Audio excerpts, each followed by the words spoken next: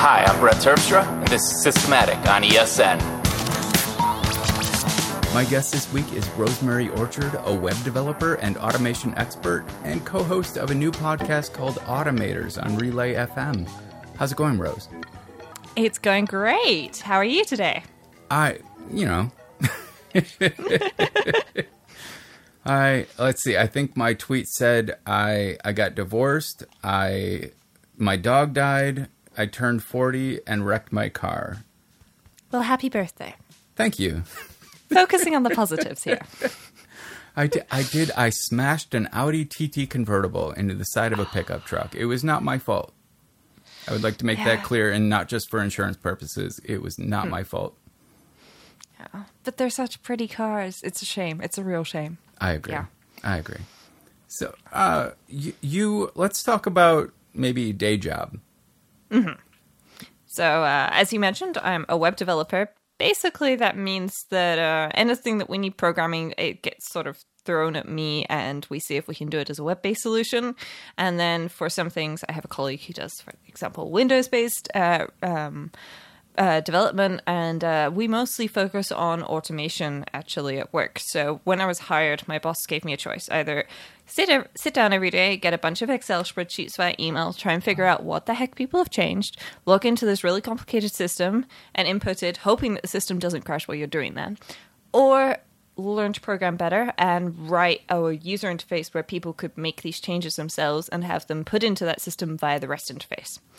I chose the second one, and here I am today. Yeah, you and I would get along really well. I wasn't given the choice. I just decided that the first job I had was ridiculously repetitive and unnecessarily complex. Mm-hmm. And I automated it to the point where I really only had to be at my full-time salary job for about 2 hours a week. And that is nice. The rest of it was just running on scripts that I wrote. And they knew this. They didn't fully appreciate it the way... It wasn't a tech company. It was a fashion company. Oh, yes. So, and I was not the programmer. I was the art director. But I automated that position to the point where I showed up to do some cutting of displays. And everything else was just done for me. So I get that choice. I understand why you chose the path you did. If you have the skills to do it or can learn the skills to do it, automating it's an easy option. Mm-hmm. Like, it's an easy decision for me. Yeah, and also, I mean, what's great now is the people who need to make these changes, who are the ones that decide to make those changes and are responsible for these services that the changes are made to, they can just do it. They don't need to come and find somebody who's basically an admin assistant and get them to put stuff in, or email the admin assistant, or phone the admin assistant, or whatever it is. They can just do it. And so it's putting the responsibility back with the people that it really belongs with, which I am very much a fan of. I like to avoid as many middlemen as possible whenever you can do, just because it slows everything down. So what is your background? How did you learn to code? I used to be an English teacher. So I studied languages at university in the UK, and I got a job after I graduated as a traveling English teacher. So I was in a different school every week with a different set of class times, different course to teach, a different set of colleagues, different amounts of paperwork to fill in.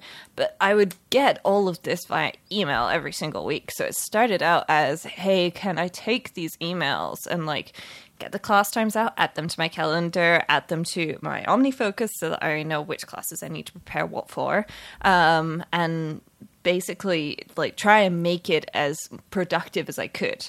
So I was doing that, and I really enjoyed it. And I was talking to my boyfriend at one point, and he was like, well, if you really enjoy it, why don't you go back to university and learn how to program properly so that you can then get a job in it? And so I did. I started as a student assistant. I got really annoyed because we got packages every single day, multiple packages from multiple different delivery people. And we had to literally pull out this massive binder full of paper. And we had to handwrite the date and the time that it arrived. We had to copy the package number. Well, that was good fun. Figure out which person it belonged to. And then we had to sit down and manually write them an email. And then somebody would come and say, hey, my package isn't here. Where's my package? And then you have to squint at the signature of the person who had hopefully remembered to sign it to pick it up. And try and, read hieroglyphics and figure out who the heck this was, when most of the time people just sort of drew an X. So it's a case of like, can I figure out which pen this was? Well, I'm not Sherlock Holmes, but we have ID cards at work. So I wrote a program where you could log in with your ID card and pick up a package, and it would just automatically track who was logged in, and then we could input packages, and it would automatically send emails and send email reminders if the package was there for more than a week and things like that. And that caught the attention of my boss, who said, well, do you want to come do this full time? So I said, yes, please. And that's how I learned how to do it. That's amazing. What language was this first script written in? It was PHP, because that's what my boss knows. And when I suggested originally that I wanted to write it, he said, sure, but do it in PHP. My boss is one of those guys, he just picks whatever tool is appropriate for the job. But he is currently of the opinion that most of our web applications would not do well in JavaScript, and or pure JavaScript, so Node.js or whatever, Angular, whichever flavor ice cream of JavaScript is currently the one that everybody is using today. The idea behind everything, of course, is extensibility. It starts in our department, and then it would grow and wander into other departments, and maybe eventually become university-wide. And if you start in PHP, then it's quite easy to extend it to do that. Possibly is in JavaScript as well, but I had been learning Java at the time, so PHP was an easier adjustment for me. And so, yeah, we use PHP for the majority of that. So did you basically learn the PHP you needed to know to make this? Because the system you're describing is fairly complex. Yeah, it started out with me literally like writing it on paper. Okay, step one, I want to be able to do this. And then I drew a little picture of the form that we were going to fill in, and a picture of a handheld USB scanner next to it. I just kind of figured it out as I needed to go. But it was a great beginner project because you've got a database behind it, you've got email involved. And so I learned how to do all of these things. And I managed to write it, inside of a semester, which was pretty good, actually. In hindsight, I'm quite amazed that I managed to do that. But, I did have help. That is fascinating. I would find that fascinating for any student. I'm going to try to broach this in a way that isn't stupid. But I'm assuming there were not a lot of women in your classes. No. I attended a technical university, which is where I work now. And in general, especially in subjects like IT, women are not hugely well represented. So the undergraduate degrees, there are a couple of varieties of IT. So software engineering, which is generally male-dominated. And then there's medical and media IT. Which are actually medical IT, especially, it tends to be dominated by women. And then there's a few other flavors. I believe there's a security one, and those tend to be male dominated as well. And I remember first day it was a maths lecture at 9 o'clock in the morning. Whoever thought that was a good idea, please, never again. And I just sort of went in, and there was like this group of girls at the front looking kind of nervous, and then a sea of guys, and it was like, wow. Well, you guys are going to have to get used to me because I am a girly girl and I am not toning that down. So, they got used to me turning up with like nice hair and nails and dresses and stuff like that, which worked pretty well, actually, because I made a lot of friends. They were kind of like, strange thing in our midst. But no, they were, none of the people that I've worked with were in any way, like, you're a girl, you can't do this. They were mostly just surprised that women are willing to try. Because I actually wanted to study IT as an undergrad when I first studied in the UK when I was 18. I turned up to an open day and I was literally the only girl in the room. And I asked the professor, like, how many girls are doing this course? And he was like, maybe 2. And at 18, I was just like, I don't think I can handle a job where I'm the only girl around. That's not something that I can do. And nowadays, I'm like, well, I don't care, actually. I'm the best person who can do my job. So I'm a girl. Live with it, in general, it is a male-dominated environment. You have an amazing degree of confidence, and I feel like that is necessary to walk into a situation where you kind of already feel like a minority. Yeah, I occasionally get mistaken for the secretary. I have a great boss, though, and he just tells people, if they're like, oh, can you go get some coffee? And he's like, well, without her, nothing's going to happen. Like, she's the brains behind the operation. I'm like, thank you. I'm lucky to be working in a really good team of people who are very well educated and are very willing to pass things on to me when they know that it's the right thing for me to do, or to take on their own challenges and not delegate things like fetching coffee to me just because I'm a girl. I'm happy for you. Like, that's kind of best case scenario at this point in history. Mm-hmm. Yeah. I mean, I know that there are some areas where, women and people of minorities, still get ignored, and that's not okay. And I'm very fortunate to be working somewhere where that's not an issue at all. Hopefully everybody else will see that, hey, it's actually working out for these people. Let's, focus on trying to make it better for everywhere. So automation is, as far as I can tell, in your blood. Like, your first instinct is, how can we do this more easily? How can we do this more efficiently? Yes, definitely. So at what point... okay, there is a Facebook page or a Facebook group for Mac Power users, David Sparks, and why did I just blank on her name? Katie Floyd. Yes, thank you. Katie Floyd, who's coming after you with a batleth. I am so sorry, Katie. I'm sure she'll forgive you. She's lovely. I just crashed my car. I'm a wreck. So is my car. Yeah, David and Katie, Mac Power users, they have a Facebook group, and you did a post. You just wrote, hey, if anyone wants to automate anything, let me know. Yeah. And that post, I get regular notifications still, probably over a year later, that it's been updated, and it's been constant, and you have solved problems for so many people for free that I worry about the time commitment, but this seems so natural for you. This is just what you do. Yes. So when David and Katie migrated the group over to Discourse, that is the one thread that I said, we're taking this with us. Unfortunately, Facebook is not particularly nice at letting you export groups nowadays, and so it was going to be a massive amount of effort, but I did some automation. I found a bookmarklet that expanded all of the comments in the thread, went through, scraped all of the workflow.is links, and turned that into a thread in the new forums. And yeah, I mean, it has been a big time investment. I still get a lot of questions where people ask me, hey, can you figure out how to automate this? And it's something I enjoy. I don't sit there and play Words with Friends or Bubble Pop or whatever the latest game of the day is. I like to sit there and figure out how to automate something. Like, that's what I do to relax. And so for me, it's a great exercise. It's fun. And also I see it as a way to get more people interested in automating and programming, because I still hear this to this day. I'm not a computer person, but they have to use a computer all day, every day at work. It's like, okay, if you need to use this tool, you cannot not be a computer person. If you found a mechanic who said, I'm not a car person, you would not trust them. In today's world, you can't say, I'm not a computer person. That just doesn't work. Everybody needs to be able to use a computer. Most people are holding one in their hand right now. It's your phone. So I just want people to get really used to using these tools and get started on this path to automation and understanding a little bit more about how to talk to computers to make them work for you. Because it's just it's something that's really powerful and so much fun, actually. At least for me. Okay, maybe other people just see it as a goal and they just want to have it automated. That's okay. I don't mind. But for me, it's fun.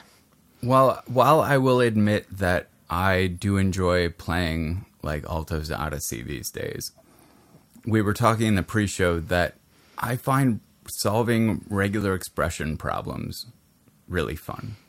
And I know, you write a regular expression, now you have two problems and all of this, but I find the exercise really relaxing for me. Like, for some reason, for whatever reason, my brain, it calms when faced with a solvable problem.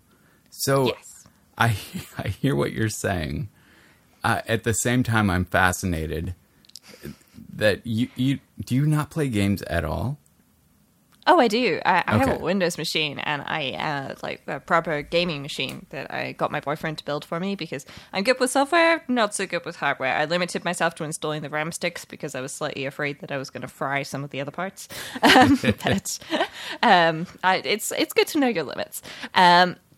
And I do like to play games. I'm not somebody who games regularly, though. Like maybe every couple of weekends for a couple of hours. Or my gaming PC is a little cube, and so we'll take it with me when we go to visit my boyfriend's sisters and plug it into their TV. And they've got a nice gaming machine as well.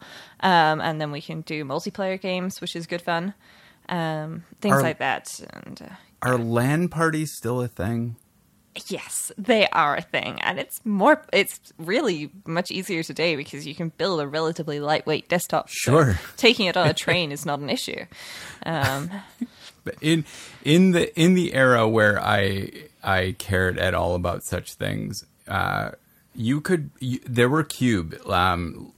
You could build a cube. It would be about I would say 18 inches by 18 inches. And it could have a handle, and that was kind of the standard for LAN parties. I never went to one, and I never built one of those, but that was the last time I remember being familiar with it. What's the size of a cube now? Well, if anybody is familiar with the IKEA Kallax bookcase, it's the one with all the cubes in it. It fits inside one of those. That was actually my requirement when choosing a case. I was like, it needs to fit in one of these cubes with enough space for ventilation. And it does. There's like maybe a couple of inches at the top and like an inch and a half on each side of it. So it's got some good ventilation too. I did once build a water-cooled PC with the big Alienware style glass side. So you could see all the LEDs that I put in it. I don't game. It was a ridiculous pursuit of mine. Well, my boyfriend has one of those now because he really enjoys gaming when he has the downtime to do it, and so he has one, and it's got like a rainbow light in it, so you can cycle through the colors of the rainbow. And he also has a mouse that can light up, and every time I get a chance, I set that to rainbow lights as well, just because it's good fun. Why not? It also eats all the battery life of the mouse, but hey. So I went off the rails there. I feel like it was appropriate, but. Yeah, nerdiness. It's all good. So aside from the automation that you're doing led to, if I understand the timeline correctly, led to doing a podcast with David Sparks. Yes, it did. David had apparently been thinking for a while about doing a podcast about automation. I had also been thinking about it for a while because I created Automation Orchard, where I collect a bunch of resources all about automating things. And I was literally in the middle of, for 20th time, trying to draft an email to David saying, hey, can we do a podcast about automation? When I got an email from him saying, do you have time to talk next week about a podcast about automation? And I was like, well, that saves me writing that email. So, it just went from there, which worked out very, very well for the both of us, I think. That was some amazing automation that you automated Sparks to just cover it for you. Yes. And so I believe there are four episodes now of Automators? 2 episodes so far. Oh, yeah. So, and I think by the time this airs, there will be 3 or 4. I'm not quite sure. But yeah. I have to figure. I'm looking up right now why I thought there were 4 well, episodes. there's an episode 0, which I kind of don't count. And then there's 2 content episodes, which That were makes sense. calendar and email. Yeah. Okay. Yeah. Correct. 0, 1, and 2. Yes, I am looking forward to these. I've listened to the email one. I haven't gotten to the calendar one yet. It feels, because of David, I think it feels like Mac Power Users, but with a very specific focus on automation. Mm-hmm. And again, Yes. Yeah. No offense to Katie, you're an excellent co-host. Maybe Thank you. it's the accent. Yeah, I mean, I think Katie is an excellent co-host of Mac Power Users, so I was sort of like, in some ways, I'm kind of being like a mini version of Katie here. Huh. I Big shoes could to see fill. it that way, yeah. Because Yes, Yeah, I 'cause, agree that I Katie think is that- awesome. Yeah. So, because I'm thinking, obviously, I don't know. I'd have no tracking whatsoever, but from my understanding from the people that have talked to me, a lot of the people who listen to Automators are the sorts of people who would be Mac Power Users fans, which is a massive compliment, I have to say, if they're willing to listen to a brand new podcast with a brand new co-host. But yes, so it is very focused, and we're trying to do the focus on sort of like one area, or maybe even in future just a couple of scripts per episode, just to really give people something that they can take, and they can go home and they can take whatever it is that they heard that they thought was useful and modify it themselves to do their own automation with. That's an interesting point. Like whenever I share automation or general scripting stuff, I do it with the intention that people will dig into how it works and why it works and mold it to what they need. I do it as inspiration. I end up supporting a script that I wrote for very personal reasons, to solve a problem that I had, and then I share the results. But my hope is always that people will take the idea and run with it.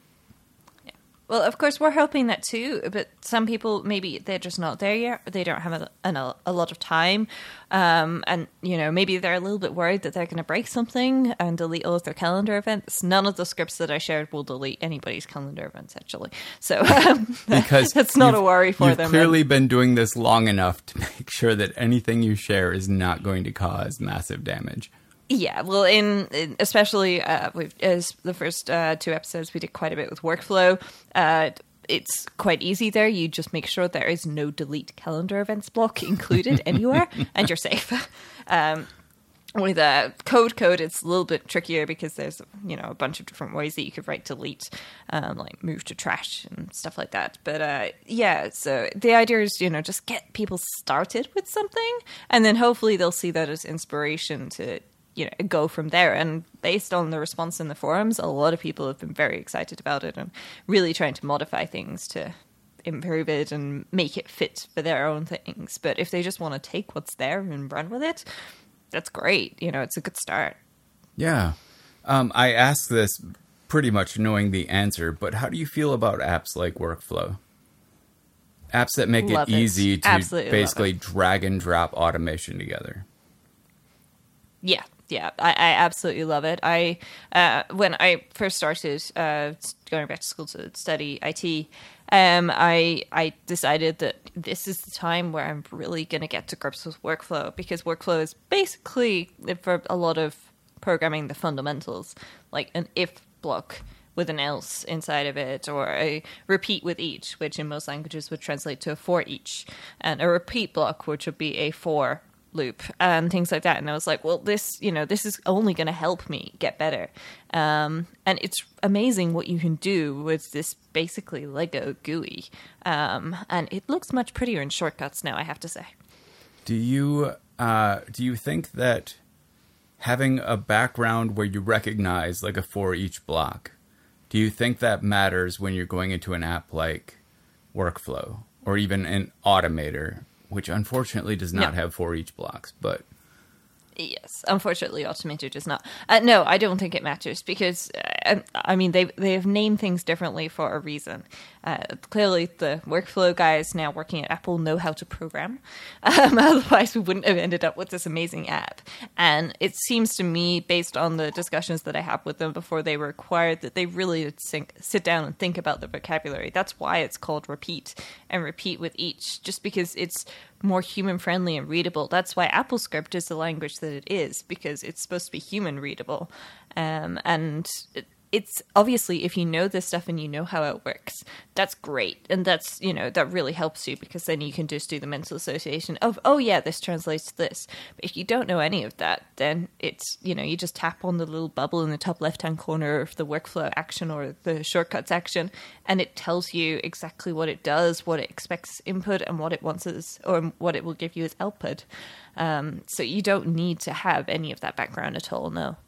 So would you say it's a good, for people coming at it with no programming background, is it a stepping stone to actually wanting to dig into programming?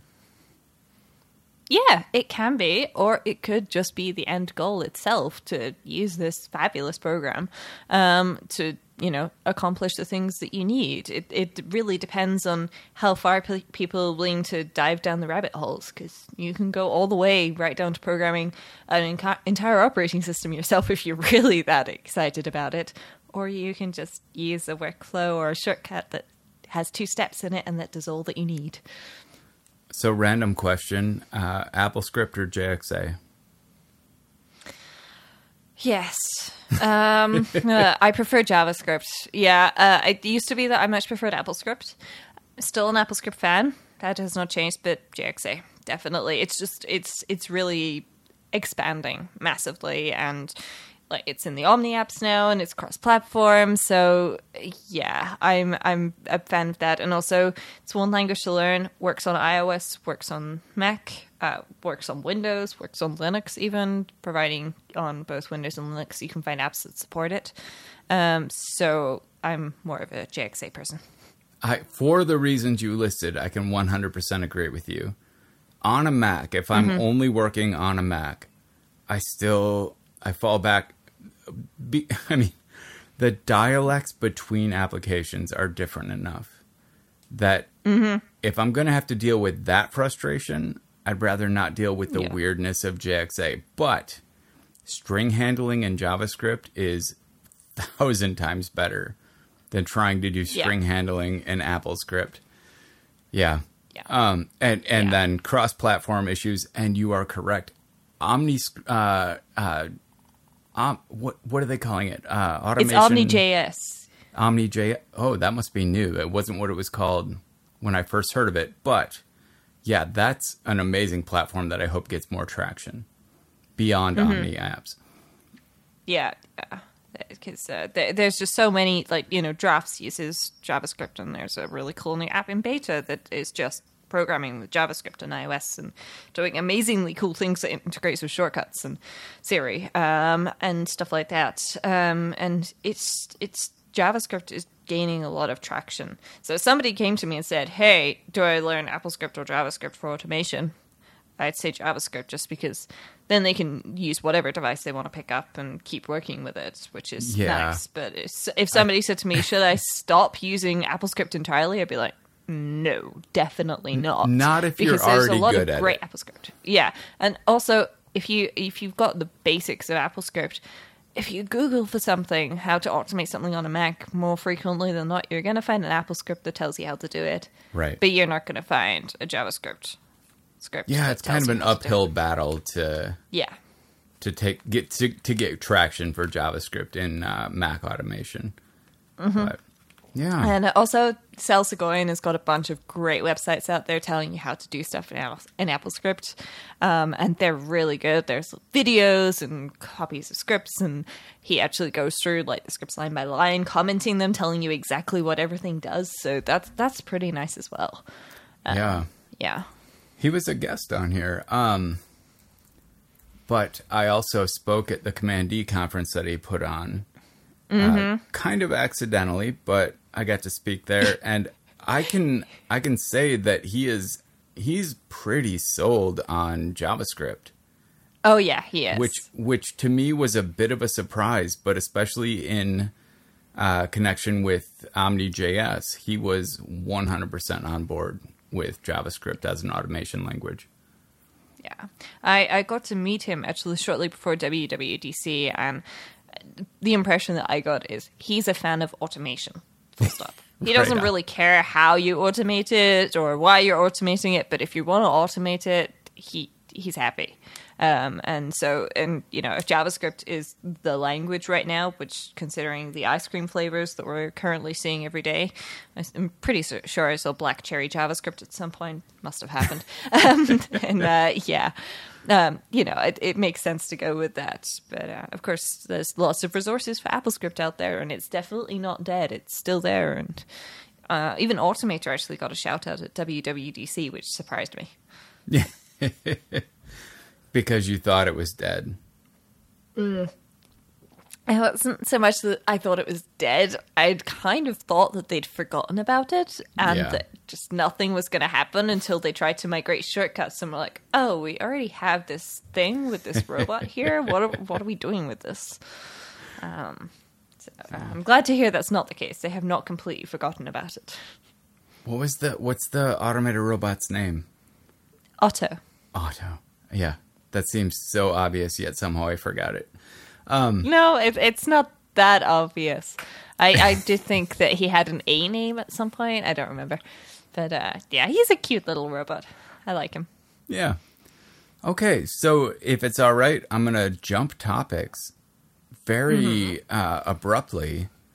You were from the UK and you're currently living in Austria. Yes. And this is a work-related move, or did you move to Austria and find work? Yes. So, as I mentioned before, I was a traveling English teacher, and most of the time I was based in Austria.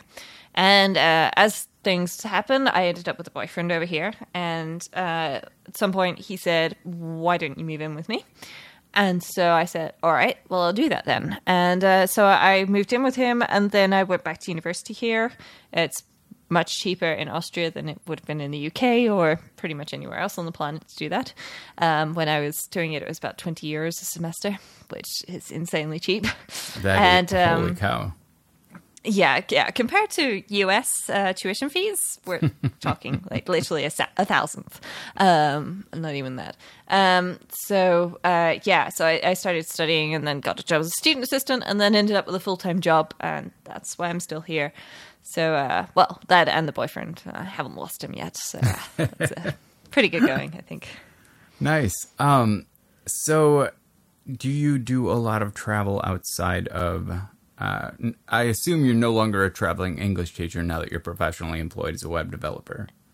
No, it's somewhat contradictory being in a classroom from 8 until 2 every day, whilst also being at a regular job from 9 till 5. I haven't yet found a way to automate myself into being 2 people, and I think I would have to automate myself into being 3 people, honestly, so that one of them could just sleep all the time if I was doing all of that. So do you still get to travel? Yes, I do. So my parents still live in the UK, as do my grandparents, and I visit them very regularly. And I just like to travel. I am not disturbed at all by the thought of a 12-hour plane journey. So WWDC, I went there for a week and a half, which in hindsight, I wish I'd gone for 2 weeks or so. I like to go visit places whenever I can, and I'm already lining up a couple of places for next year, including Macstock, as well as WWDC again, because it's just nice to go places, meet new people, make new friends, and see what other nerds are up to. We did miss you at Macstock.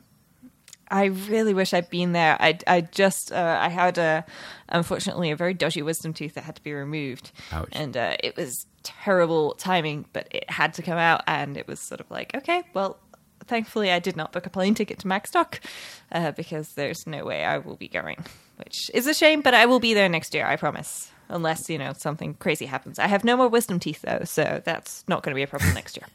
Me either. I did appreciate how you talked about a 12-hour train ride and then immediately jumped to... Oh, you said plane. Yes, but okay. 12-hour train rides are things that I have done before as well. Plane makes way more sense when you're talking about WWDC. Are there trains in the U.S.? No, I'm kidding. I took the Caltrain from San Francisco down to San Jose, which was an experience. And I'm aware that there's Amtrak, and I'm considering it actually for a few trips that I will hopefully be making in the U.S. next year. But, I took an Amtrak to Macstock one year, which is like a 6-hour ride that I could have done in just under 4 in a car. But wait, it took longer on a train versus in a car? Yeah, it did. I don't know if that's because of stops or because I drive really fast if I have my own car. Okay, just to give you some context, here trains go at like 200 kilometers an hour. What? So Yeah, up to. It depends. It obviously depends on what kind of train that you're getting. If you're getting a slow train that stops in every tiny village, it's not going to go at 200 kilometers an hour because it wouldn't get up to speed before it got to the next stop. But for example, the intercity trains, the ones that go to Germany and so on, they go really fast. Maybe not all of them go at 200 kilometers an hour, but they're fast. For listeners in, I honestly, America is probably the last place using miles per hour, but that is 124 miles an hour. Yeah. That I'm pretty certain that the Amtrak that I took never peaked 65 miles an hour. Okay. Sorry. Certain trains in Europe get up to 300 kilometers an hour. I have just double checked that. Yeah, 300 kilometers an hour, which is 205 miles per hour for the Americans. Wow. And it has reached speeds of 363 kilometers an hour, which is 226 miles per hour, according to Wikipedia. That is the high-speed rail in Germany, where I also used to live. That would be a no-brainer for me. I would never drive to the Chicago area in a car if I had a train option that went that fast. Yeah. Well, I have to say, I very much enjoy the good trains here in Europe. Even in the UK, they are terrible, but not as terrible as apparently in the US. They're always late in the UK, and they seem to go pretty slowly. And there are lots of places still using diesel trains, which is just, well, kill the environment now. But yeah, there are trains. There is an infrastructure there. They are expensive, but somewhat efficient at any rate. It is weird to me that their first reaction to lowered usage rates in the United States was to raise prices significantly. When everyone stops wanting to use a mode of transportation, I feel like making cost prohibitive is not the way to fix things. Okay. Can I suggest that the people in charge of the trains in the US talk to Deutsche Bahn in Germany, for example, because they offer a couple of different versions of a discount card. Austria just has one, which is called the Advantage card, it would translate to, the Vorteils card. And that this year was 66 euros, and it gives me like half off train fares, full stop.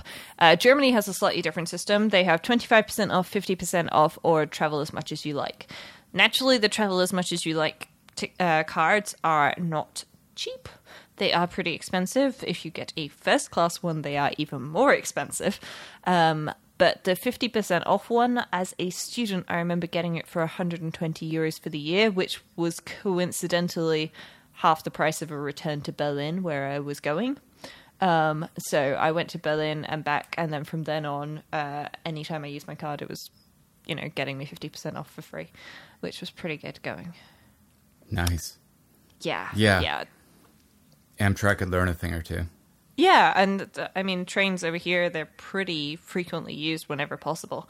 I know I have many work colleagues who don't live in Vienna. They live somewhere outside of Vienna. They work in the same building as I do, and they will drive to the train station, then get on the train and go to work from there, just because it's faster, and I'm guessing probably works out cheaper for them because they obviously don't buy daily tickets, they buy season tickets. But yeah. So given that you enjoy travel and you're positioned in Europe, which I assume means you have traveled through most of the countries of the EU. Yes. I am going to ask this as where's the place that you haven't traveled that you would most like to? Oh, well, Australia and New Zealand are definitely on my list. I have not made it there yet because that's a very long and not cheap plane journey with probably lots of changes coming from Vienna. That's definitely one place I want to go. Inside of Europe, I have spent very little time in Spain and the south of Italy, so I would love to spend more time there. All right. I cannot disparage any of those choices. I've never been to Europe. You've got to come. We Obviously. have beer restaurants here in Vienna, and so you literally go and you get a menu of beer that you have to choose from. Or you can just like order the testing range where they'll just bring you like a little tray with like 5 or 7 different beers on. Yeah. Yeah, here's the thing. I live in a small town in a Midwestern state in the United States. And we usually have one good restaurant, and good restaurants don't last long, so then we get another good restaurant, but rarely more than 2 good restaurants at a time here. I have to travel 2+ hours to go to a really good restaurant. It is the one thing that I travel for is restaurants. I honestly, I would also travel for good restaurants because, well, I mean, I know, especially if you learn to cook, that you can make amazing meals at home and it costs much less. But there's this thing with eating at home that I hate called washing up. And when I cook, I have done my best to learn how to clean as I go, and I'm not terrible at it. As far as my boyfriend would say, I'm terrible at it, but I'm not that terrible. But you have to clean everything up, and it's nice to go somewhere and have somebody else do that for you, and you just get to sit and relax. And if you're with somebody else, you can chat, or if you're on your own, you can read a book or do whatever it is that you like while you wait, and just, have that nice experience. And then you get this really delicious food, and calories don't count when you're eating out, so win. Right. It's an easy way to bypass the Weight Watchers plan. I got really good at cooking, and even the good restaurants within half an hour of where I live, I usually find myself saying, "Here's what they could have done differently." That's the problem. Once you get good at cooking, you end up going like, I could have done this better for half the price at home, and I wouldn't have been waiting 45 minutes. Honestly, I'm really good at cleaning the kitchen. I clean as I go, and then once something is in the final cooking stages, and I have between 15 minutes and 3 hours, I'll finish up the job. I take pride in cooking a great dinner and leaving the kitchen spotless at the same time. Okay, That's well, easy you are for me. welcome to my kitchen anytime you like. I can promise you that. I love slow cooking, especially having had a wisdom tooth out recently. I had to eat quite soft food for a couple of days, especially I had quite a few stitches in my mouth, unfortunately, so I was really paranoid about anything that might pull them out. And slow cooking is definitely one of my favorite things because you just chuck stuff in the slow cooker in the morning, and then in the evening when you're hungry, you have this amazing meal. And because you did it in the morning, you've had all day to clean up. And there wasn't that much to clean up anyway. Did you get an Instant Pot yet? No, I've not found them on Amazon that will ship to Austria. I'm sure they're there, but I have not got one yet. I want one. Around here, Target carries almost the full line now. I don't know if probably not Target's in Austria. I don't know. No, and also... thing about Austria and Germany that I found, not so much France, is a supermarket sells food. Did I just say Australia? I'm in Austria. No, you said Austria. I might have said Austria. But no, the supermarkets sell food. If you want devices, then you have to go somewhere else. Okay, I am typing in on... I guess this would be the equivalent of Best Buy. They sell computers and kitchen blenders, stuff like that. What is the equivalent of Best Buy? Saturn would be one of the equivalents. They also sell things like Apple Watches and electric toothbrushes and smart home devices. They apparently have a category of smart home. And they do not have anything resembling an Instant Pot. I typed in an Instant Pot and I got war films as a suggestion. War films? Yeah, it says Kriegsfilm. Collection 2, drama, Blu-ray or DVD are the 2 options. Yeah, that won't cook you a good dinner. No, it apparently contains The Killing Fields, Miracle at St. Anna Street, and Nine Rota as original titles. I've only heard of one of those, and I'm thinking that none of them sounds like an Instant Pot. maybe good viewing over dinner. I'm not such a horror fan, I have to say, and yeah, I don't know. Yeah, no, I don't generally watch war movies or horror while eating dinner. That's fair. Instant Pot is not available on Amazon Germany. They have A 7-in-1 programmable electric pressure cooker, multi-cooker, rice cooker, steam, yogurt maker, 24-hour timer, multifunction, and warming function 6-liter pressure cooker.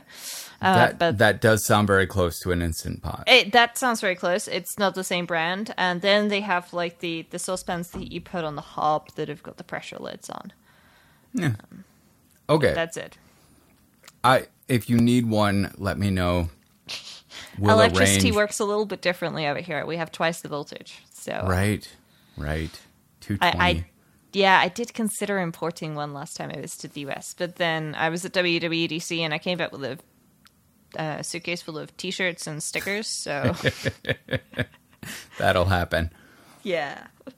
All right. Well, we have some time left for the top 3 picks. Here's my first question. I can do 3 picks. As of the last episode, I decided to just let the guest do 3 picks.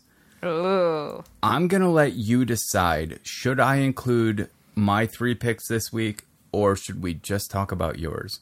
That feels like a weird question to ask now that I say it out loud. I'm sorry, but still. I am now in charge. I have all of the power. Yeah, take it. Take the power.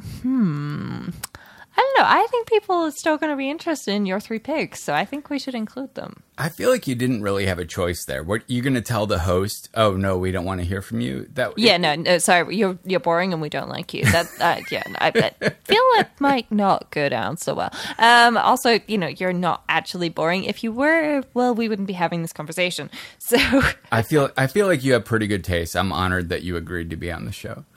Thank you.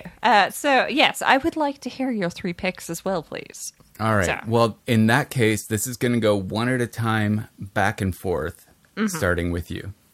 Okay. Well, my first pick is an app. It's in beta right now. It is not under embargo because, if it was, I couldn't talk about it. It's an app called Scriptable, which I did briefly mention earlier. Basically, it's this insanely powerful, you write it in JavaScript and it does stuff for you, automation app, which integrates with Siri shortcuts already. So you can tell Siri to show you the XKCD comic of the day and it will get it, and then it will read the alt text to you because of course the alt text is hilarious and things like that. And the developer, Simon BS on Twitter, will hopefully by the time this episode goes live be looking for more beta testers. So if not, just stalk his Twitter feed and wait, because it's well worth it if you're at all into automation and programming. Can you find me a link? Yes. Because nothing's coming up for me. Okay, I will make sure that you have the link, because I have one. I have a special link that you will get one. There's a Google form that people will be able to sign up with as well to get that. This sounds awesome. Like Yeah. Did you ever use, what was the editor that had like Python Editorial. Editorial, yes. Yes, I Were still you a use fan? Editorial and Pythonista. I'm more of a Pythonista person nowadays. Yes. But, Does he still support Editorial? Officially, yes, but it does not yet have support for the iPhone 10 display, and it doesn't get updates that regularly. So, I mean, yes, it's officially supported, but it's one guy supporting 2 pretty powerful apps. So. Yeah. And I have learned over time that when you build an app that is as extensible as Editorial, you end up running a forum of geniuses and trying to support people doing things you never imagined with your app. Mm-hmm. And yeah, that can get to be a lot. Yes. Yeah, he does have a community forum, and from what I've seen, he tends to sort of let the nerds get on with being nerdy while he focuses on programming the app and providing support for things that genuinely are bugs or appear to be bugs. Which I am of the opinion that's, if you're a developer and you've got a limited amount of time, which every developer has, then focus on development. That's not a problem. And I know that there are some people who don't even have time to run a forum, and if you want to talk about an app that doesn't have a forum, feel free to pop over to the Automators forum, because we support anybody talking about any automation app, which is very nice. So I 100% believe that to be true. I believe you alone would support that forum. Well, I have been running the Mac Power Users community with obviously help from David and Katie, and now we're on one forum with Joe Bulig, which has been really, really nice. But so it's not that hard. All right. Your pick. I'm looking forward to your link on that. I definitely want to check it out. My first pick, it's a tentative pick.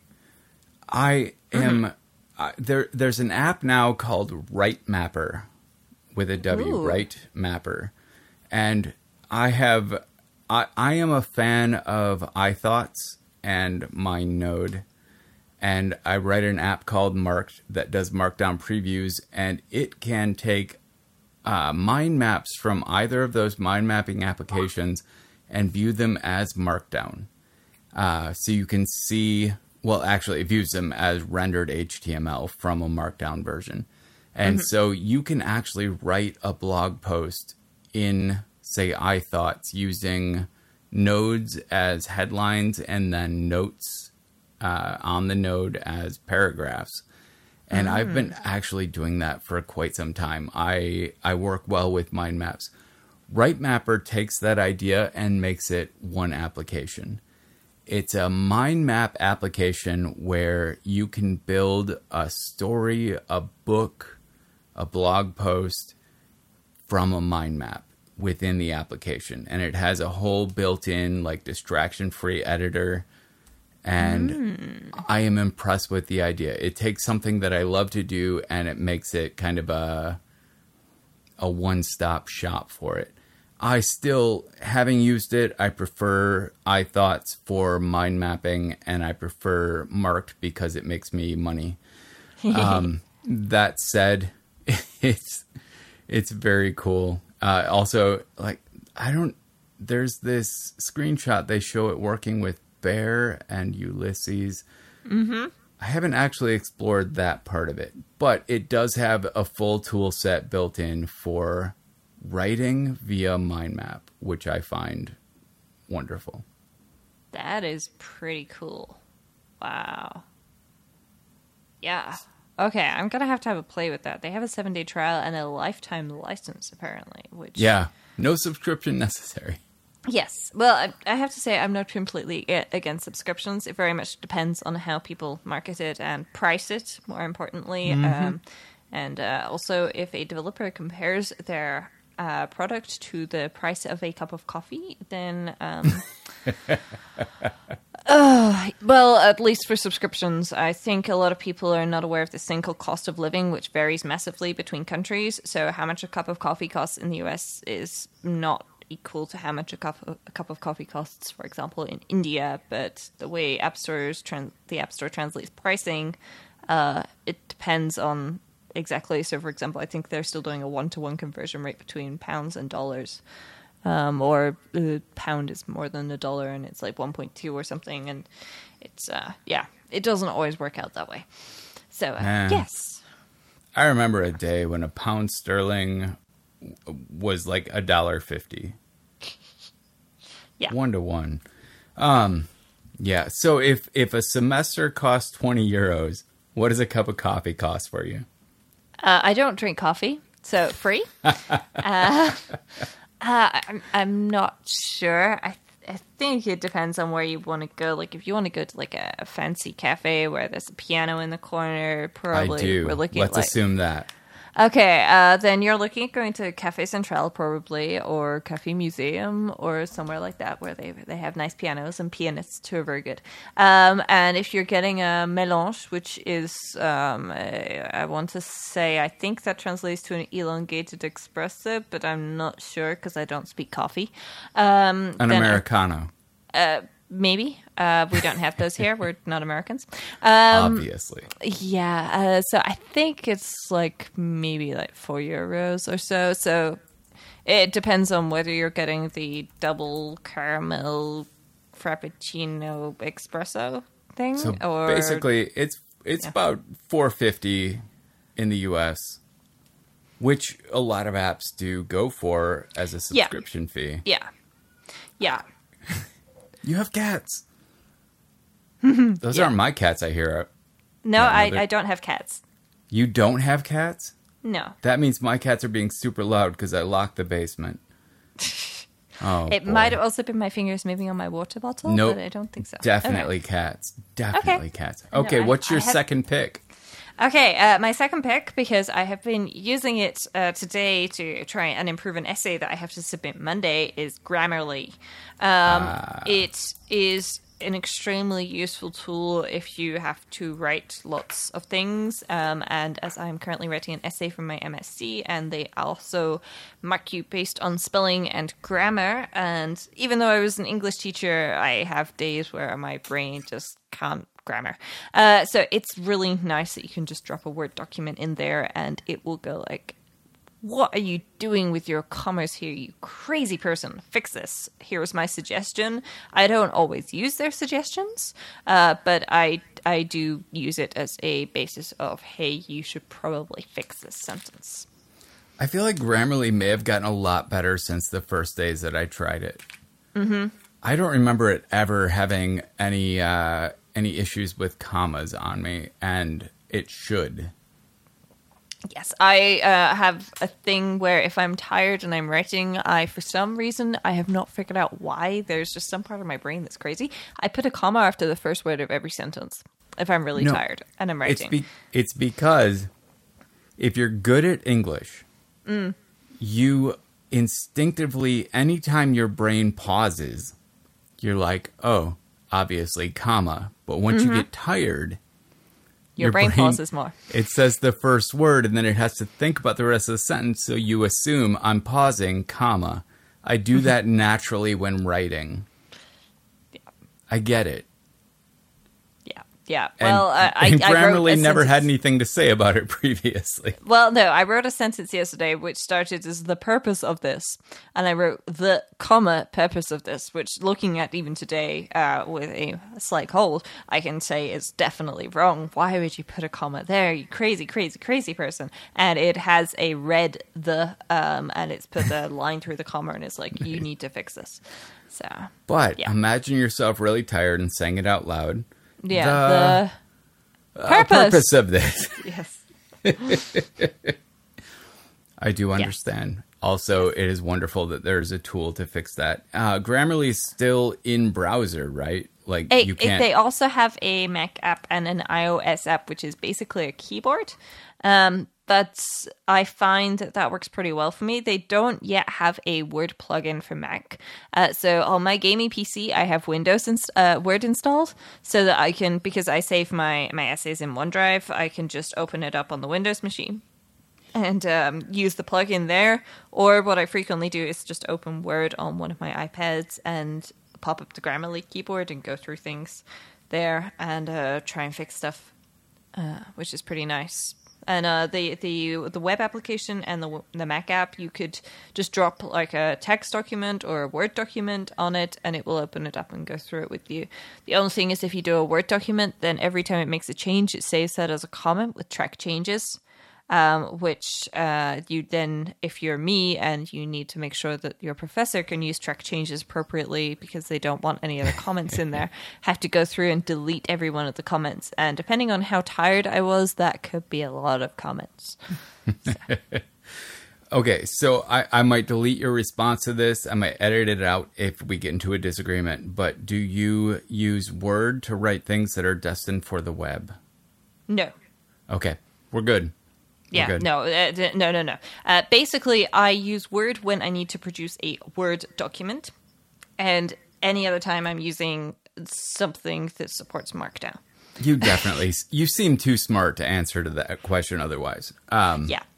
Yeah, No, I'm using Word for my MSc stuff because we need to have things like the automatically generated table of contents, appropriate header formattings, and so on. And I get marked for presentation as well as the content, especially in this module, which is project management. They are big on presentation. It's not like I'm going to fail it if my document isn't correctly formatted, but it creates a better impression if it is correctly formatted. So I decided that the smart thing to do, because I have embedded images and I have captions on images with the numbers, which are then referenced in the list of figures at the end, just do it in Word from the beginning, and then it's a real Word document, and I don't have to spend a lot of time fixing the formatting later, which is something that occasionally sucks. I have to say, and again, I'm going to try to say this without sounding like an idiot, but I feel like you're good at this in a way that a guy would be, but with the attention to detail that I usually see more in females. Mm-hmm. You bring it all together in a way that it's amazing. Thank you. You're almost superhuman in this regard.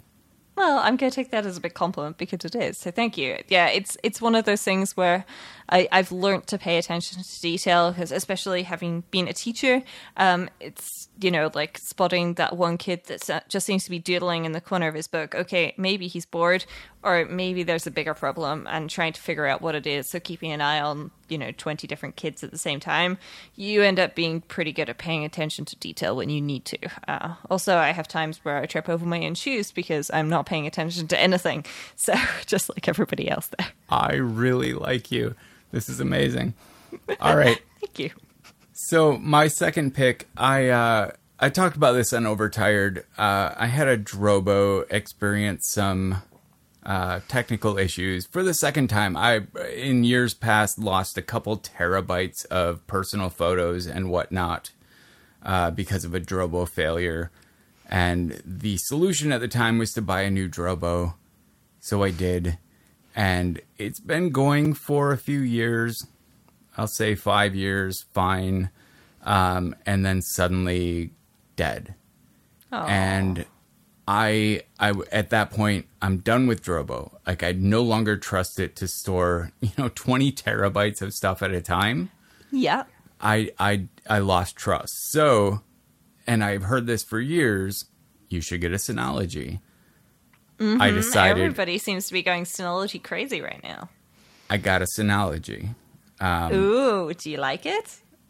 I at the same time purchased a new Drobo that will then be sent back, refunded, for the purpose of recovering my data. Mm-hmm. Yes, migration. Yep. I love this Synology. I had no idea what I was missing. But now that I have this Synology and I am running media servers on it, I have a Git server set up on the Synology. I have moved all of my remote Git repositories to the Synology, which makes it super fast. I can run a web server right on it. Have you tried running a Docker container on it yet? Not yet. I've had this for 3 days.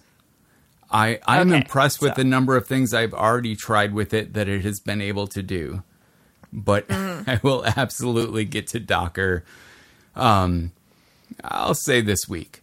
At the rate I'm moving, at the level of excitement I have for Synology. And I went and bought the DS418, which I am realizing now was not the ideal choice. I didn't do a lot of research. I should have, at the very least, gotten the 418 Play, which can handle 4K transcoding. But I didn't. But I did find a Plex beta that would run on it, and I'm currently trying to get it to find my media folder. But I was literally working with that half an hour before this podcast, so I'm not going to say it's impossible yet. Yes. Yeah, but it's kind of an amazing platform. I'm seriously looking at getting one myself, I have to say. I had the Drobo running connected to a Mac Mini that was basically my always-on basement Mini that also runs Indigo for my home automation. Mm-hmm. which I'm still going to need.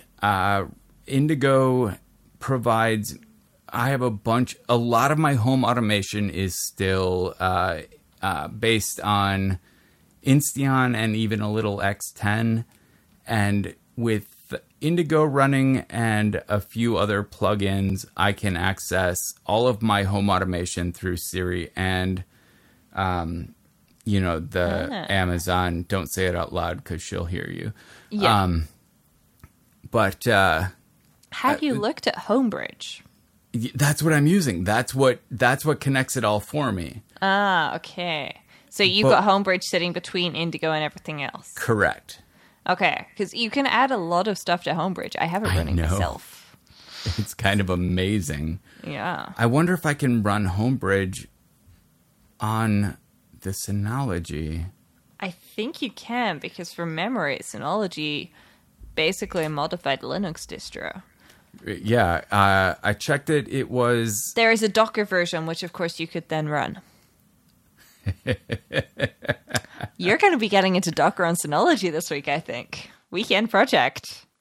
Okay, so my pick is Synology in general. I did buy the wrong model for myself. Yes, well, I'm seriously looking at Synology because they also have where you can basically do photo stream.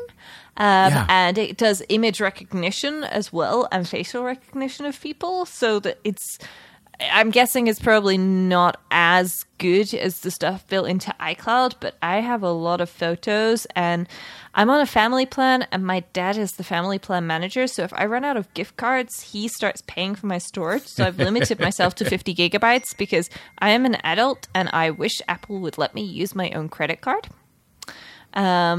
Because, I'm an adult and I don't want daddy to pay for everything. Thank you very much. I grew out of that a couple of decades ago. Decade and a half ago. But still, yeah. And it would be nice if I could fix that. But I'm looking at it for that is part of the reason. And also, having everything on my device, and I could probably convince other people to share with it as well, because they don't necessarily want to put everything in the cloud. But if it's on a specific device that we can literally pick up and move somewhere. Yeah. Yeah. So I added my girlfriend to the my iCloud family plan, not family plan, but like household, right? Yeah. And now it's almost impossible for her to pay for things she buys herself. Yeah, like the other person has to come and give you money, right. Or Apple Pay Cash it if you're in the US or something.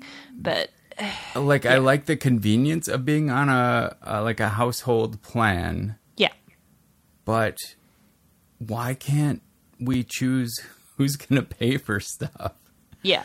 What I would really like is if you're an adult and you have a credit card attached to your account or a debit card, whatever, that you could somewhere set a checkbox that says, hey, take my purchases from my card, please. Yeah, exactly.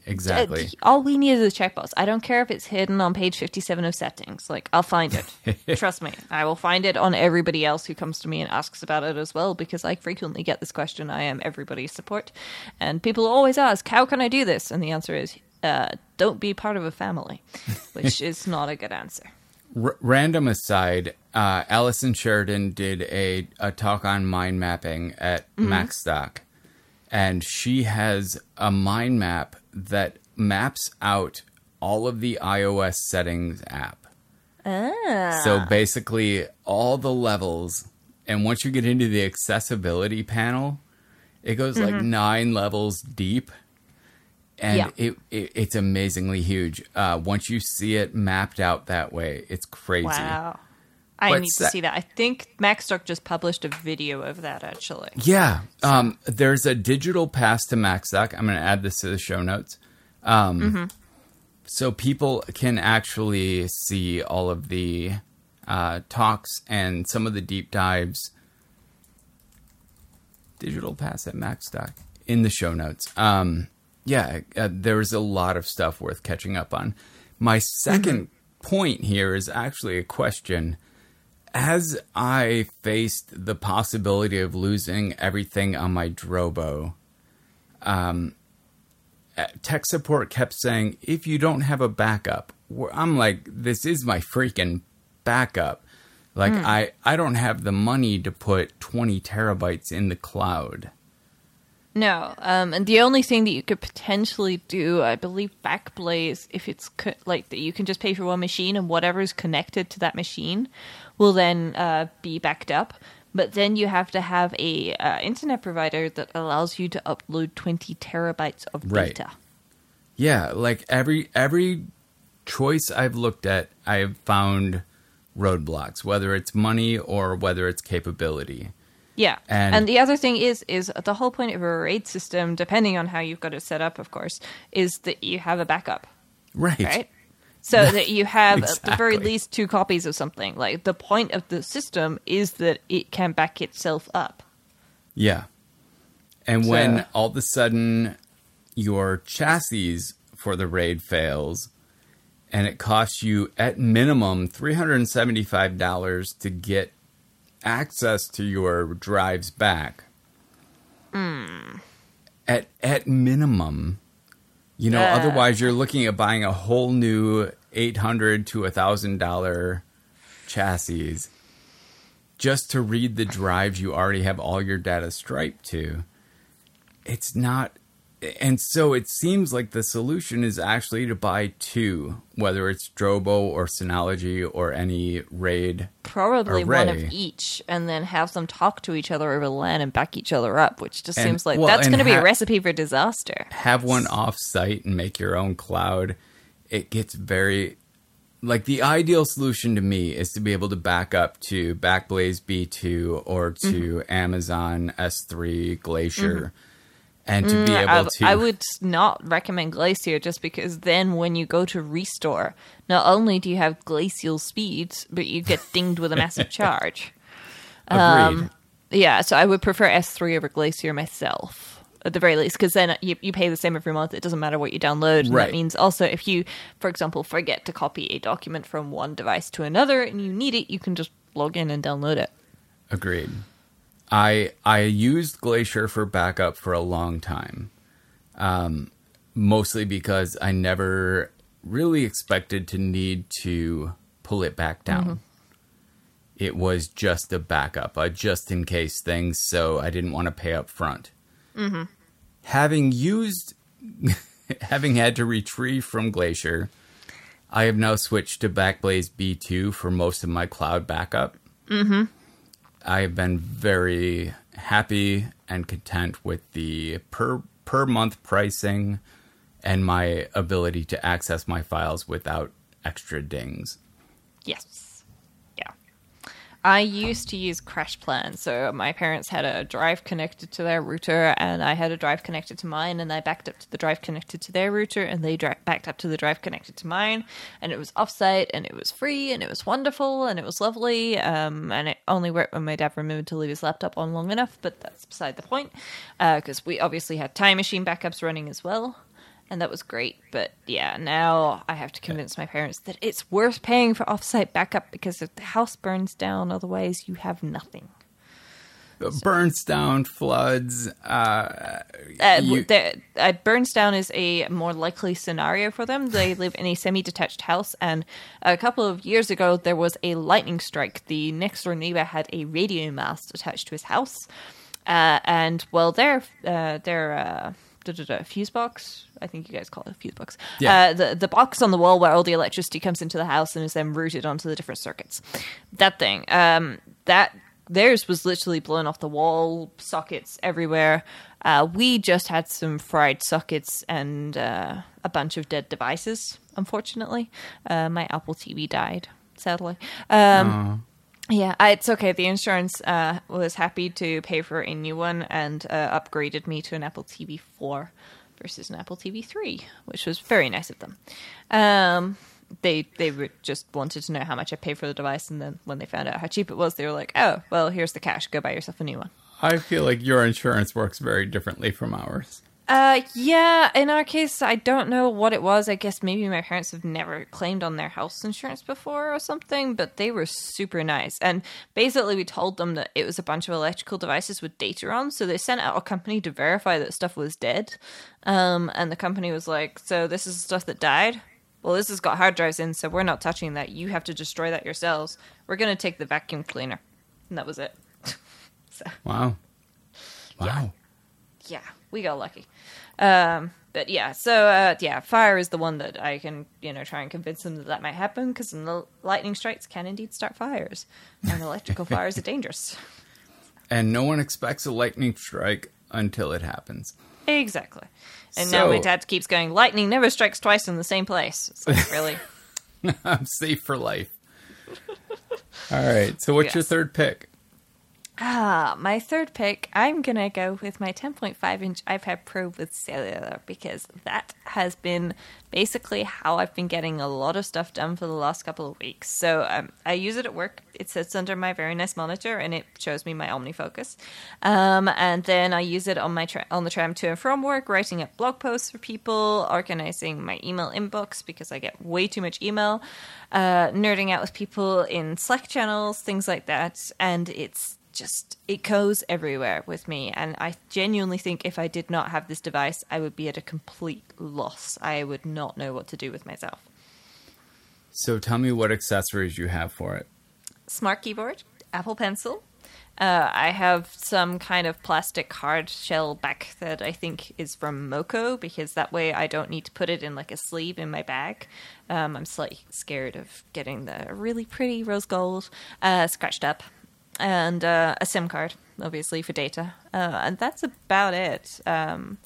I tend not to be a big accessories person. I should mention that the hard shell is currently being covered in stickers for advanced nerdisms, but that's about it, yeah. So what do you use? Does the smart keyboard for the iPad Pro include like a stand? Yeah. So anybody familiar with the smart cover will be familiar with the triangle it makes. And basically the smart keyboard makes the same triangle, and then you get a keyboard sticking out the front, which is about 2 panels width. Or depth, sorry. I don't have an iPad Pro. I did have a smart cover that created the triangle, so I'm familiar with the concept. Mm-hmm. This is it's an aspiration for me right now. Mm-hmm. I don't know if we mentioned I just wrecked a car. Yeah. I was really close to getting an iPad Pro, but I have a sense insurance hasn't come through yet, but I have a sense I'm going to be out. The savings that I had accrued for an iPad Pro are probably going to go to a down payment on another car. So Yep. Sounds plausible. Enough about me, though. Let's talk about your iPad Pro.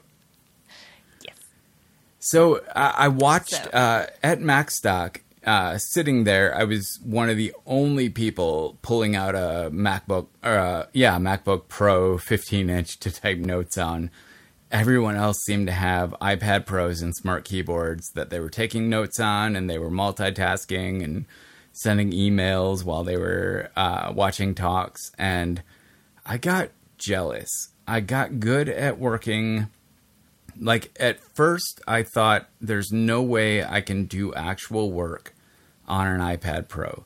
Most of my work happens in Xcode and Sublime Text, and I need multiple windows up at the same time. And I did eventually start doing quite a bit of my work only on an iPad Air with a keyboard, and I found this whole single tasking idea is great. And then once we were able to split screen, it works for me. Yeah. It's actually a really productive environment to work in.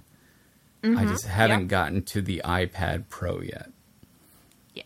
Well, I started out Prozly like many other people. I had an original iPad, and wow, looking back, I was really unproductive on that thing. But it was great because I started out with so when you're studying languages, which I did, you generally have a big translation dictionary. And these things could really just be used as weapons, because if you smack somebody in the head with it, they will be unconscious. They are big, they are heavy, they are unwieldy, and they are not something that you want to lug around a lot, but they're something that as a languages student in the days before apps and so on, you probably did lug around a lot.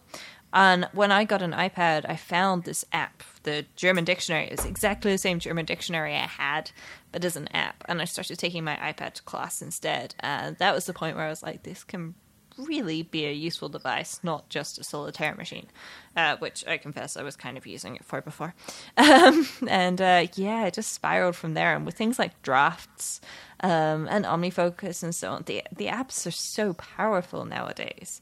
And most of the features that you find on the Mac, you'll find on iOS. And in some cases, you find more features on iOS nowadays than you find on the Mac, which is pretty amazing.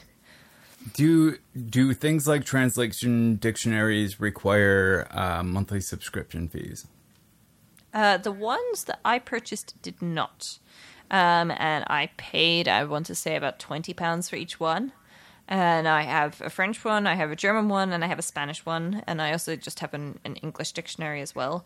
And the English to other language ones also have verb conjugations in there and some basic grammar rules and stuff, which is pretty nice. And they work offline, which is very, very useful, I have to say, because it's always whenever I'm on a plane that I'm trying to write a document properly in German, and I'm like, what on earth was this thing called again? Oh, right, yeah, chicken.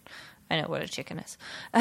So. They're a little more basic than the OED, though.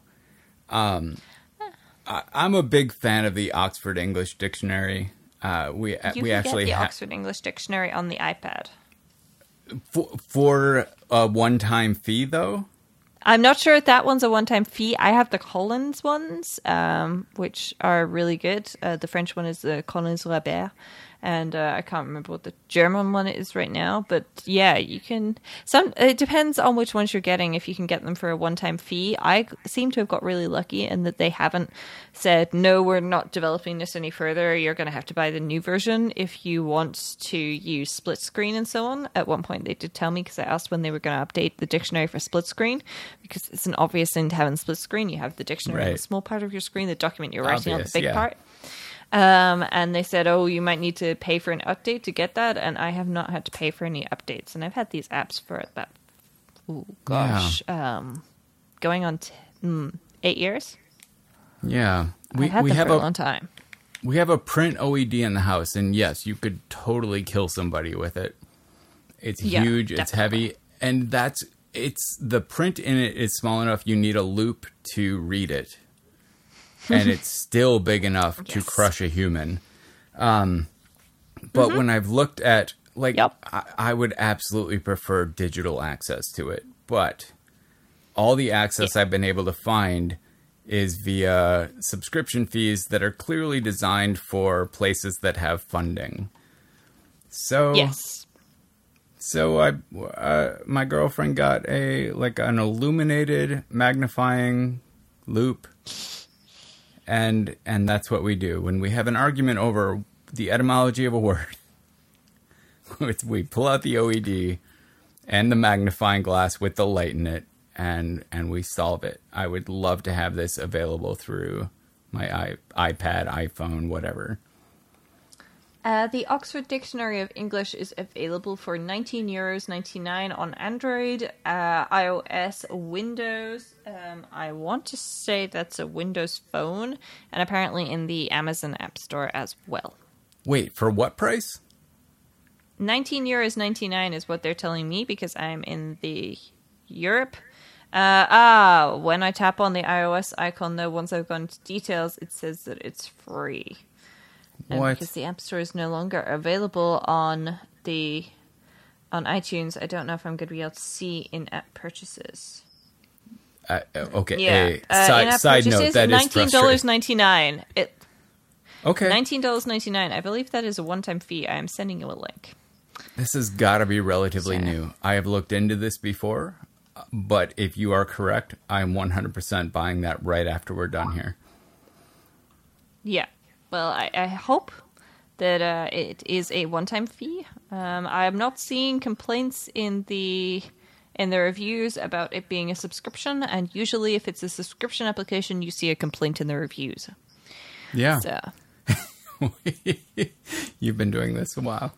Oh, yeah. Yeah, I know. It's one of those things. There are some great apps which have got some really good in-app purchases, which are subscriptions.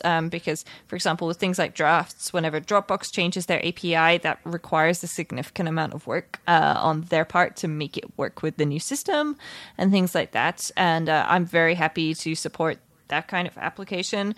What I am not so happy about is games which are like, oh, yeah, now you've passed the level, you need to pay to play the next level.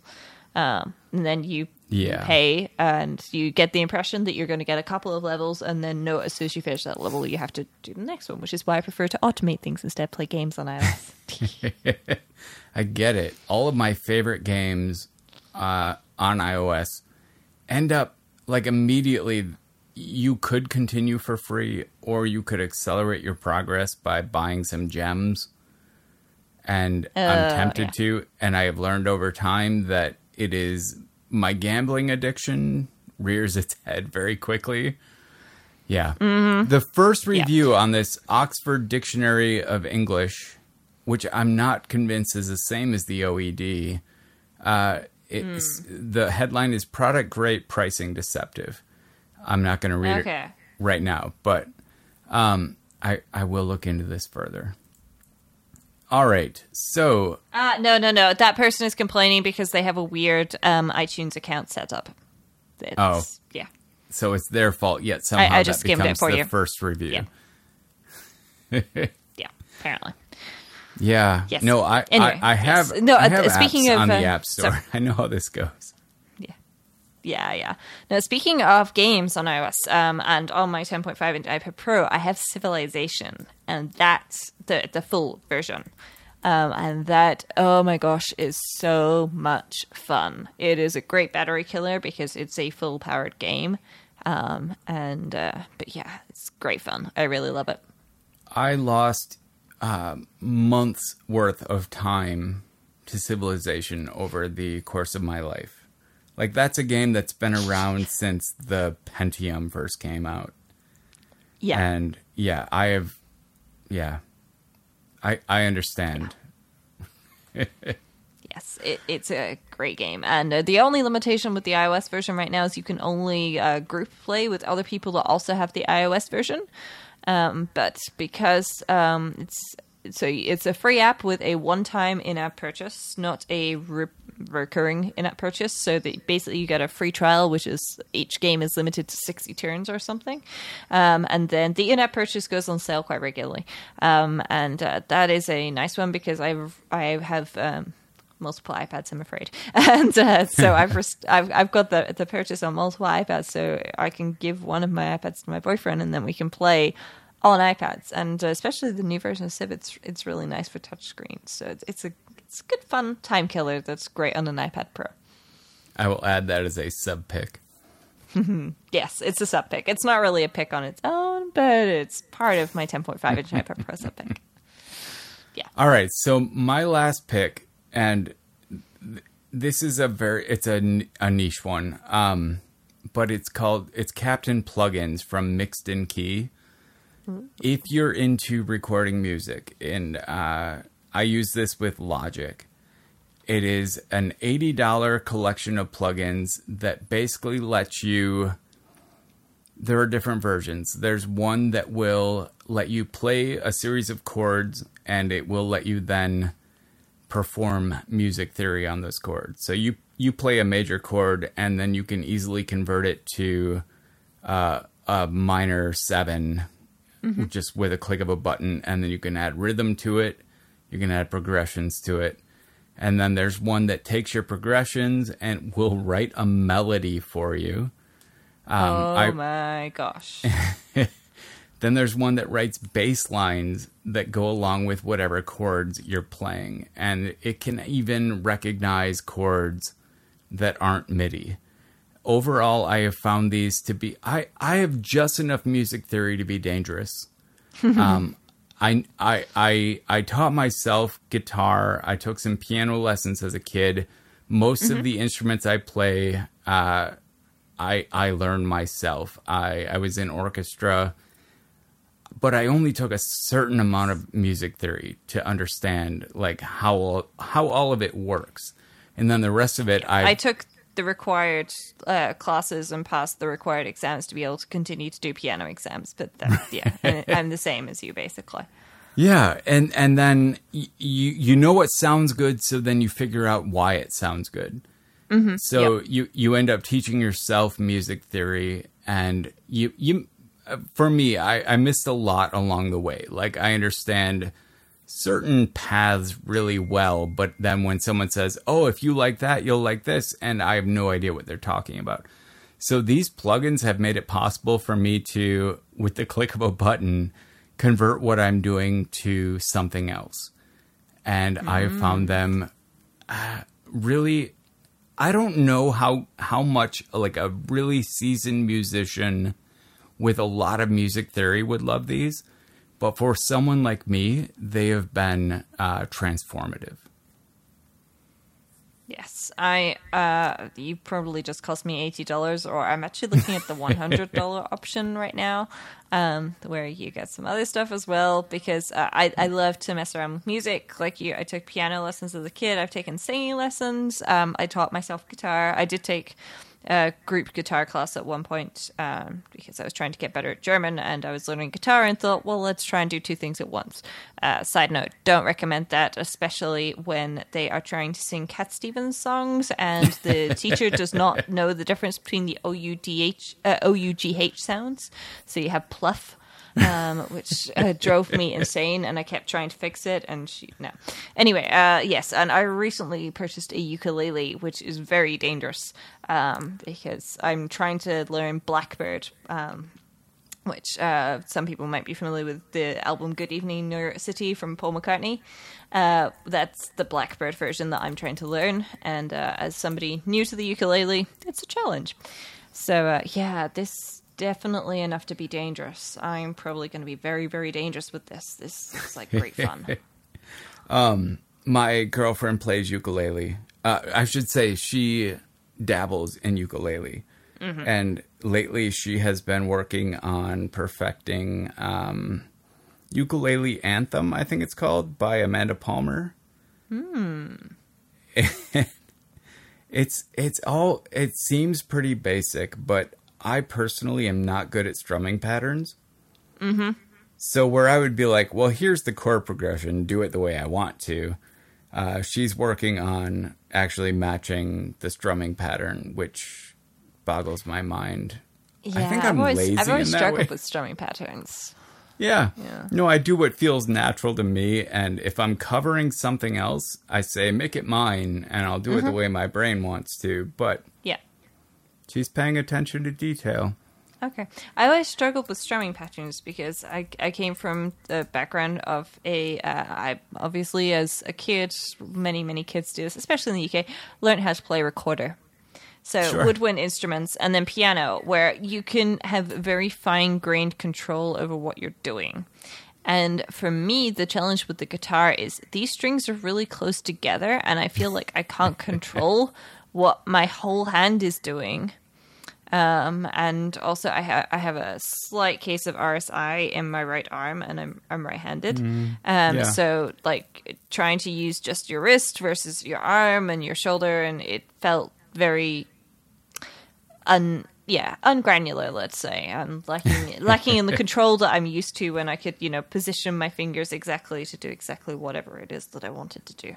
But I'd still love guitar and love playing it. So yeah, I have RSI. Palm muting on a guitar is painful for me. Mm-hmm. If I try to play anything palm muted for too long, yeah, I get like claw hand, and I drop a pick. Have you played electric guitar? No, that is something that on the one hand I really wanted to do. On the other hand, I don't have enough space for a guitar in my apartment, let alone two guitars in my apartment, and I very much enjoy being alive. So, living with an acoustic guitar. Actually, technically it's a classical guitar because I found the extra wide spacing on the neck to be very helpful for me. Right. And the thing when you get to electric is the strings get closer together and the action gets lower, and everything that can be frustrating about playing an acoustic guitar gets more so. Yay! So I mean, you're fine skipping that. Yeah, well, the other thing I was concerned about is the bottom three strings. I obviously have picked electric guitars up in music shops before and tried to play them. If you're just getting used to it, even coming from, especially in my case, a classical guitar, those can cut your fingers open, which, not fun. I've always found acoustics cut my fingers open more than anything. Okay, well, I mean, classical guitars have three metal and three plastic strings. Right. So, or at least mine does, and the ones that I have encountered have done. Please don't email me if I'm wrong. I'm very sure that I probably am wrong. It doesn't matter. But yeah, no, I've never had a problem with that. I don't play regularly anymore at all, so no more calluses. But I did have okay calluses, but still it was very uncomfortable playing the electric guitar. Yeah, three plastic and 3 usually steel wound. Yeah. And I have full calluses on both hands. I cannot feel the fingertips of either hand. But, playing electric does not slice my fingers up nearly as much as playing copper wound strings on my acoustic. Mm-hmm. But I've developed defenses against that. The human body is an amazing machine at saying, okay, we're playing guitar now. Let's make these fingertips solid and numb. Yes. That also, combined with the RSI that causes tingling in my fingers, I basically don't have hands anymore. Ouch. But also, yeah, humans can be very determined. Let's go with that. Yeah. Focused on what they want. Tenacious, I would say. Yeah. All right. Well, that brings us to the end. I would like to thank you for joining me. This has been delightful. You are every bit as delightful as I expected you would be. Thank you very much. It was lovely to talk to you as well. And I'm very sorry that I missed you at MacStock, but hopefully I will run into you there next year. And hopefully this will not be the last time we talk before then. Come hell or high water, I will be at MacStock next year, so please do try to make it. Yes. I would book my plane tickets already, but I am not yet able to book my holiday from work. So where can people find you online? Well, if you would like to stalk me to see how much chocolate I am eating, I am on Microblog and on Twitter with the handle Rosemary Orchard. And if you want to find out about scripts that I'm writing, automation stuff that I'm doing, apps that I'm using, etc., then the best place to find me is on rosemaryorchard.com, where I both write a lot of things and I link to things that I have written elsewhere on the web and also been elsewhere on podcasts. So, for example, you may have found this podcast via the link on my website.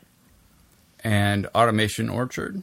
Automation Orchard is also linked. It's basically where I collect automation goodness from around the internet. So if Brett has written something about automation, which I know he has, it's linked on Automation Orchard so that you can find it along with a bunch of other nerdy goodness. All right. Excellent. And all of my contact information is now in the automated end of the show. So I did finally just automate that. Now I can just tack on my, hey, here's where to find me on Twitter and everything. Yes, that's a good idea. Without wasting my guest time. So without further ado, thank you again for being here. Thank you very much for having me. And thanks everyone for listening. We'll see you in a week. Hey, thanks for listening to another episode of Systematic. You can find me at brettterpstra.com and as TT Scoff on every platform, including Facebook, Twitter, GitHub, Last.fm, and probably a bunch you've never heard of. Just search for TTSCOFF. You can also find Systematic on Twitter, so to tweet at me and my guest, and for updates and announcements, follow Systemcast, SYSTMCAST. If you're loving Systematic, don't forget to go leave an inspiring iTunes review. Thanks for listening.